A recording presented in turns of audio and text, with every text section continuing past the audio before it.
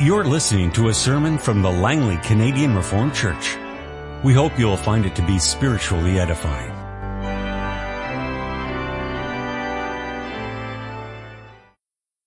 Two scripture readings this afternoon. First place, we will read Romans chapter 10, and then we will read Ephesians 1, verses 1 to 12. Brothers, my heart's desire and prayer to God for the Israelites is that they may be saved. For I can testify about them that they are zealous for God, but their zeal is not based on knowledge. Since they did not know the righteousness that comes from God and sought to establish their own, they did not submit to God's righteousness. Christ is the end of the law, so that there may be righteousness for everyone who believes. Moses describes in this way the righteousness that is by the law. The man who does these things will live by them. But the righteousness that is by faith says, do not say in your heart, who will ascend into heaven? That is, to bring Christ down. Or, who will descend into the deep? That is, to bring Christ up from the dead. What does it say? The word is near you. It is in your mouth and in your heart. That is the word of faith we are proclaiming. That if you confess with your mouth Jesus is Lord and believe in your heart that God raised him from the dead, you will be saved. For it is with your heart that you believe and are justified, and it is with your mouth that you confess and are saved.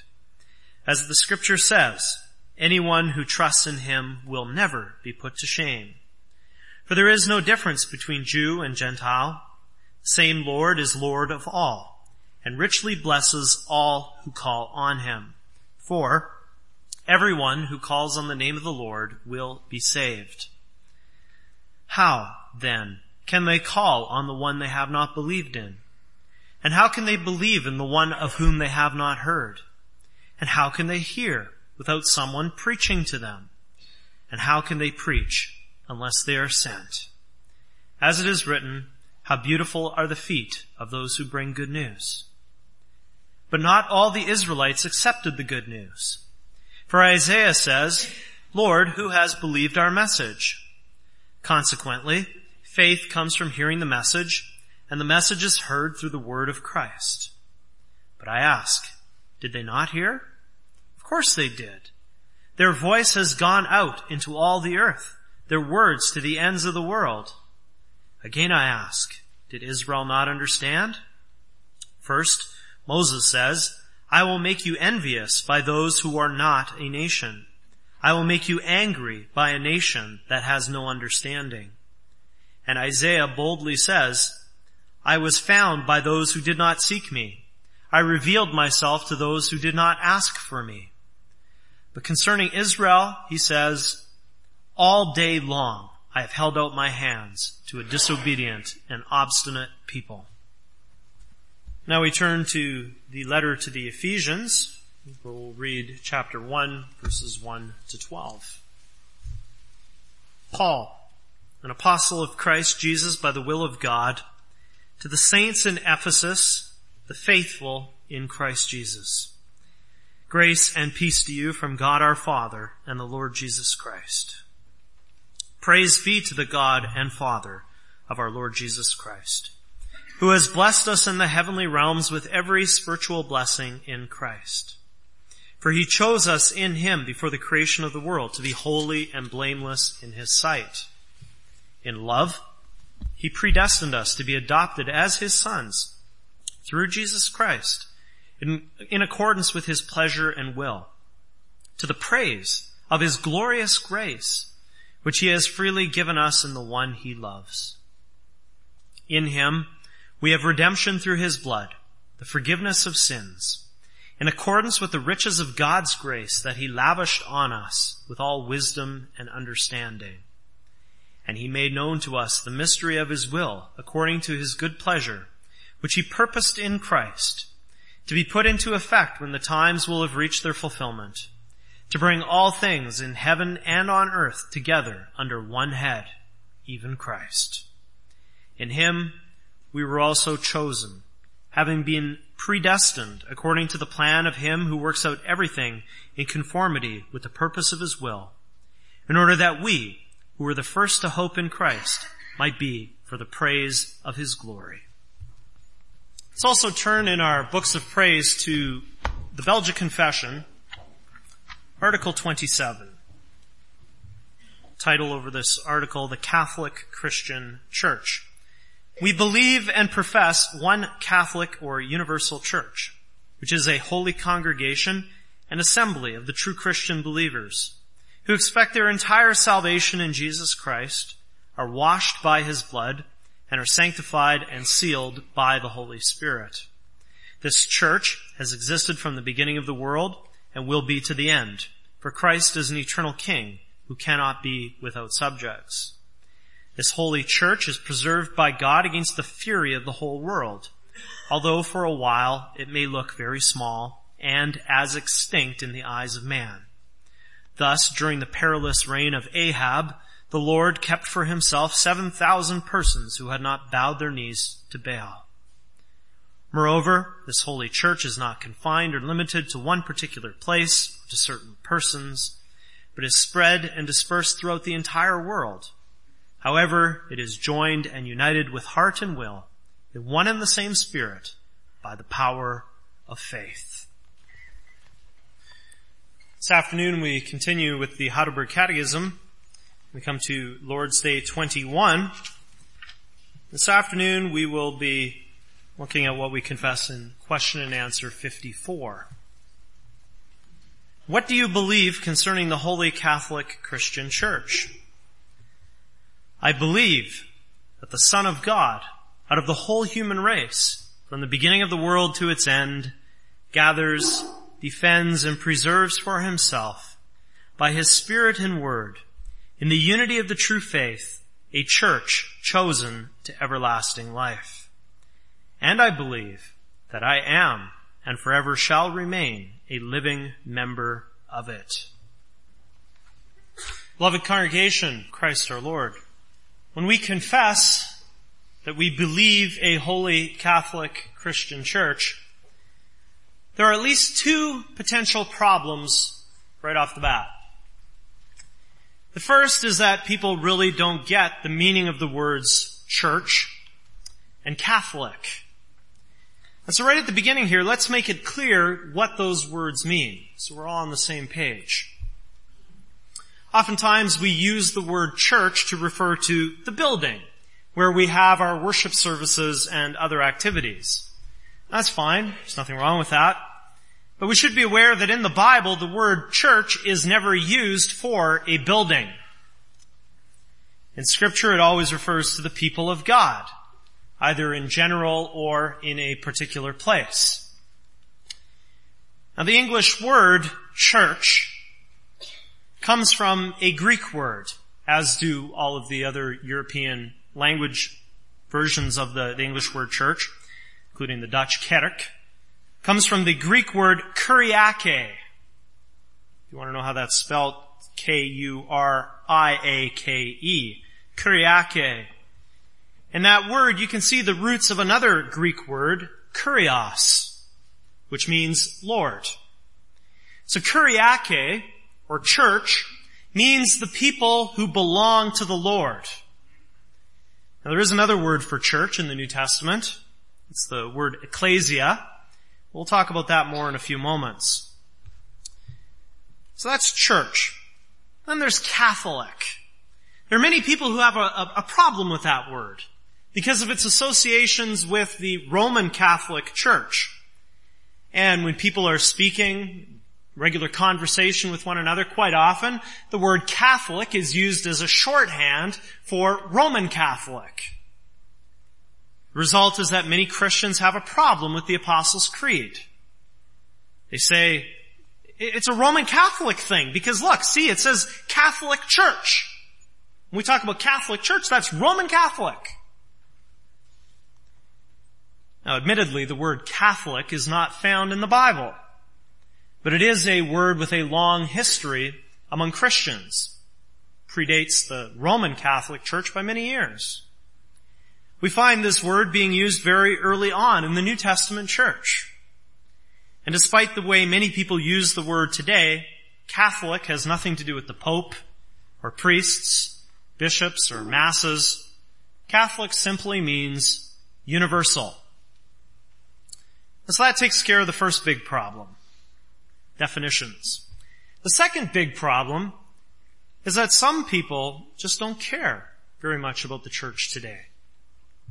Sadly, they view the church as optional, or they view it as a society or a club of people with similar interests or perhaps a similar ethnic background. And just like if you don't like the gym you're going to, if you don't like the church for some reason, you just cancel your membership and you go somewhere else. And all this, some show with their words and actions that they think the church is something that doesn't matter a whole lot. Perhaps they're excited about being Christians and about serving the Lord, but when it comes to the church, well, that's less than secondary. However, loved ones, we say that we are Reformed people. And Reformed simply means that time and again we go back to what Scripture teaches. Reformed is just another way of saying biblical. And if we really follow what the Bible says, we have to care about the church. In Ephesians 5, Paul draws a parallel between marriage and the relationship between Christ and His church. In verse 25, he says that Christ loved the church and gave Himself up for her. He loved the church and He still loves her today. And if we love the Lord Jesus, and I think we do, don't we? If we love the Lord Jesus, shouldn't we also love the things that He loves? Shouldn't we also love the church, beginning with the local congregation where God has placed us? The church belongs to Christ. The church is of paramount importance to Him. Throughout the history of the world, He has been gathering His church, calling her out of darkness and into His wonderful light. And we can see that truth captured with the New Testament word for church, ecclesia, from which we get such English words as ecclesiastical. Ecclesia literally refers to those who are called out, those who are being gathered. The Catechism captures this in question and answer 54 when we confess that Christ gathers, defends, and preserves for Himself a church chosen to everlasting life. In other words, the Son of God is building His church. And that's our theme for this afternoon as I preach God's Word summarized in the Church's confession about the church here in the 21st Lord's Day. We confess that the Son of God has been building His church from the beginning of the world. It's important that we confess that, because there are people who teach that the church is a New Testament creature, as if there was no church of Jesus Christ in the Old Testament. They make a rigid separation between the church, New Testament, and Israel, Old Testament. Now, to be sure, there are differences. Let's be clear. For instance, Israel was a nation and a political entity. The church is not. The church is entirely spiritual. But to make a rigid separation as if they have very little or even nothing to do with each other, that's simply not right. In Article 27 of the Belgic Confession, which we also read a few moments ago, we confess from Scripture that, quote, "This church has existed from the beginning of the world and will be to the end, for Christ is an eternal King who cannot be without subjects." Now that is a tightly reasoned argument. And to understand it, it's good to unpack it a little bit. I don't think anyone will dispute the fact that Jesus is an eternal King. It's taught in many places in the Bible, Luke 1:33 just being one of them. He is an eternal King. That means that He has always been a king, and He always will be a king. Now, by definition, a king has subjects. So the Lord Jesus has always had his people under him. Right from the beginning, there has always been a people of the Lord, a kuriake, or church. And he will always be a king, always having subjects. There will always be a church. And so we can know for sure that no matter how bad things get in the world, the Lord Jesus is there, and he is building his church just as he's done in times past. And this is part of what it means when we confess that the church is Catholic or universal. When we sing the Apostles' Creed or when we recite the Nicene Creed, we confess that we believe a holy Catholic Church. Note that we do not believe in the church. We believe in God, but we believe a Catholic Church. Believing a Catholic Church means that we believe, for one thing, that the church has always been around. We're not the first people to be Christians. Literally millions of people have gone before us. With the word Catholic, we confess the importance of having a sense of historical consciousness. And so Catholic refers, in the first place, to time. Universal in the sense of time. But it also is universal in the sense of place. It means that God's people are found all over the world. And we can see that in what we read from Ephesians 1. Letter to the church at Ephesus was written by Paul about 30 years after Christ had ascended into heaven. When Christ left his disciples, many, if not all, of the people who believed in him, they were Jewish. But before he ascended, he gave them what we call the Great Commission. He told them that they were to go and preach the good news, not just in Jerusalem, and not just in Judea, and not just in Samaria, but to go out into all the world. And led by the Holy Spirit of Christ. That's exactly what they did. And so it came to pass that a church of Christ appeared in the city of Ephesus in Asia Minor, what today we call Turkey. Paul passed through that city on his second missionary journey. And then on his third, he ended up staying for 2 years. In Revelation 2, we find a letter from Jesus Christ to that church. And from that letter, we can see that the church was fairly strong and healthy. And so, and this is the point, already in the time of the apostles, the church was spreading over the face of the earth. And the church at Ephesus was just one example of that. And that process has continued until today. Every year, January, maybe the end of December, we get a mission calendar. You and here we also include all the kids here, right? We can go through that calendar. We can flip through it. And we can see believers from all over the world. They live in Brazil. They live in Papua New Guinea, Indonesia, and elsewhere. And lately we hear more reports of what Christ has been doing in places like China. All these people are part of Christ's Catholic Church. So the Son of God builds his church over the whole earth and from the beginning of the world to its end. But how does he do it? In the Catechism, we confess that he does it by his Spirit and Word in the unity of the true faith. In other words, Christ uses his Holy Spirit and his Holy Word as his tools. Just like a carpenter uses tools to build something. Jesus has his tools too. His tools are his Holy Spirit and his Holy Word, and he uses those to build his church. And we can see that most clearly in our reading from Romans 10. Here Paul is writing about the Jews of his day. And we remember, of course, that Paul himself was a Jew. At a certain point, he even said that he was a Pharisee of the Pharisees. He was the super Jew.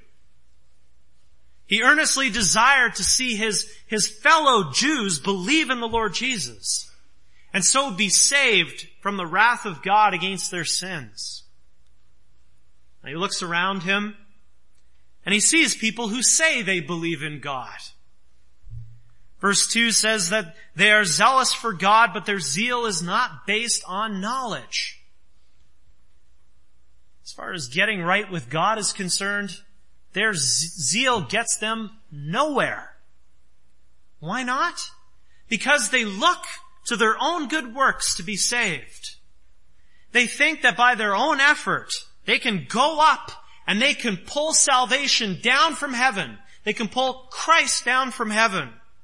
That they can climb Jacob's ladder. Same way of thinking still exists today. And we're prone to it as well. And Paul challenges this way of thinking. He says it's not us climbing up and pulling Christ down from heaven that saves us. It is Christ alone, graciously coming down to us with His Word. He is the one who saves us. He is the one who brings us into His people, into His church. The only way people come to faith and salvation is through the gospel, through the preaching of the gospel. Romans 10:17 says, faith comes from hearing the message, and the message is heard through the word of Christ. The word of Christ is the same word of faith that Paul says he was proclaiming in verses 8 and 9. If you confess with your mouth Jesus is Lord and believe in your heart that God raised him from the dead, you will be saved. And so when the gospel is preached, the Holy Spirit is there. He is working to create faith in the heart of God's elect. When they have faith in the Savior, they belong to Him. They belong to the Lord. They belong to the Lord's people. And so we can say that the Son of God builds His church with His Spirit and Word.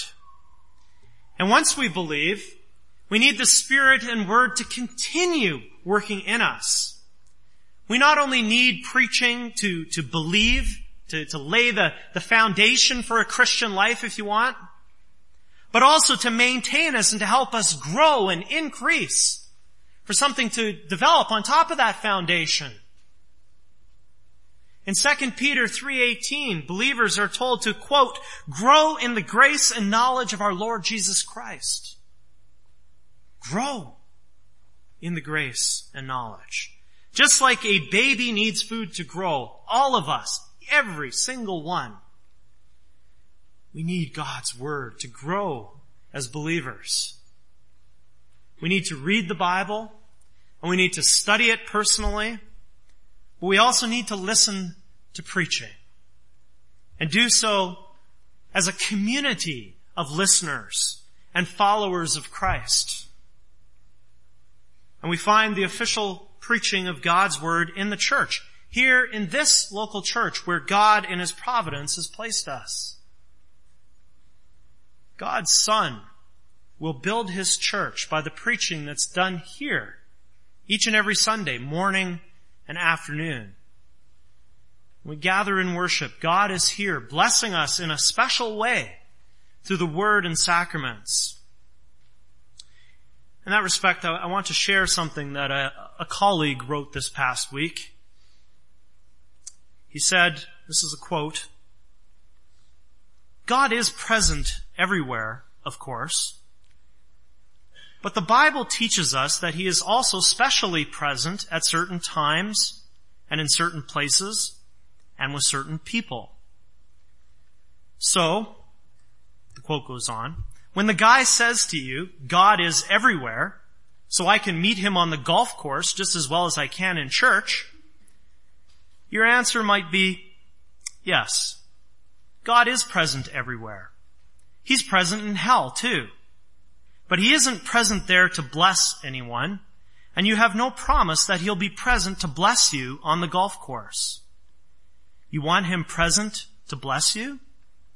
Come to church with a heart set on meeting him.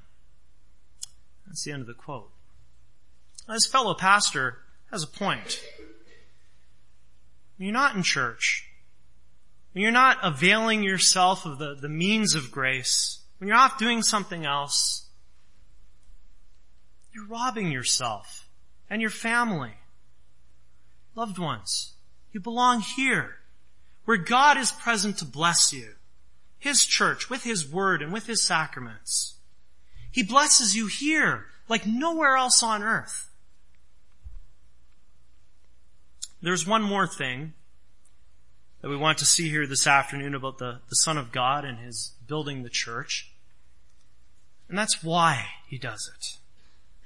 And if we look in Scripture, we can come up with a number of different reasons. But there's one that we especially find in the book of Ephesians, and particularly in chapter 1. That whole section of Ephesians 1 that we read is basically about one thing. Just one thing. Giving praise and glory to God. You find it right away in verse 3. Praise be to the God and Father of our Lord Jesus Christ. You find it in verse 6, which speaks about God choosing us for the praise of His glorious grace. You also see it in verse 14, where God is choosing us for His people. Where God's doing that is for the praise of His glory. The Lord Jesus simply builds His church so that she will make much of God and lift Him up, so that He will be valued, so that God would be treasured. The church exists first and foremost for the glory of God. And when we understand that truth, and it grips our hearts, it drives us and it motivates us as church members. It motivates our service to God and our neighbor in our daily walk of life. We don't ever want God's name to be blasphemed because of us. It motivates us as a church when we seek to reach out to those around us who are lost, to those who are in darkness. They're not praising God with their lives. We want them to praise God with their lives. So we reach out to them so that they too will believe in this Savior who we believe in, so that they will be brought into this church which is set on giving Him glory and honor. And of course, it also certainly motivates us as we gather for worship each Lord's Day. When we come through these doors, we want God to be the center of attention and the center of our praise. In all these ways and many more, the church is about giving glory to God. We want His name to be praised and valued because of the church. Because of this church, the Langley Canadian Reformed Church.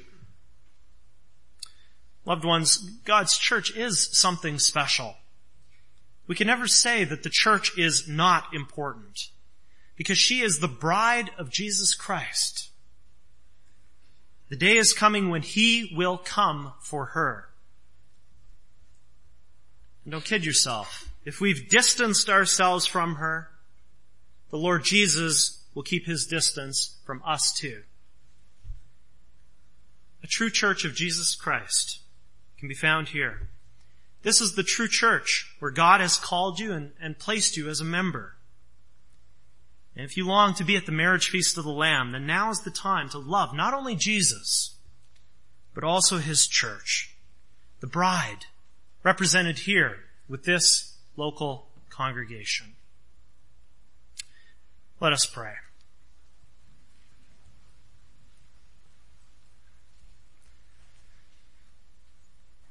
Our God and Father, we thank You for the church gathering work of our Lord Jesus. We praise You that He is the groom who cares so much for His bride. Lord Jesus Christ, we adore You for loving Your church so much that You not only lay down Your life for her, but took it up again as well. You're the risen Savior. We praise You. O Lord God, teach us never to despise Your church, but to cherish it and to treasure it as You do. Give us more grace so that we love what our Savior loves, that we live out of our union with Him also in this respect. And we thank you that we have a church where we can hear the faithful preaching of the gospel. We're grateful for a church that faithfully administers the sacraments and exercises church discipline. Help us, Lord, not to take our local church for granted, but to grow in love for it. We pray that you would hear us, for we pray in the name of the Son of God. Amen. This has been a sermon from the Langley Canadian Reformed Church. For more information, please visit us on the web at www.langleycanrc.org.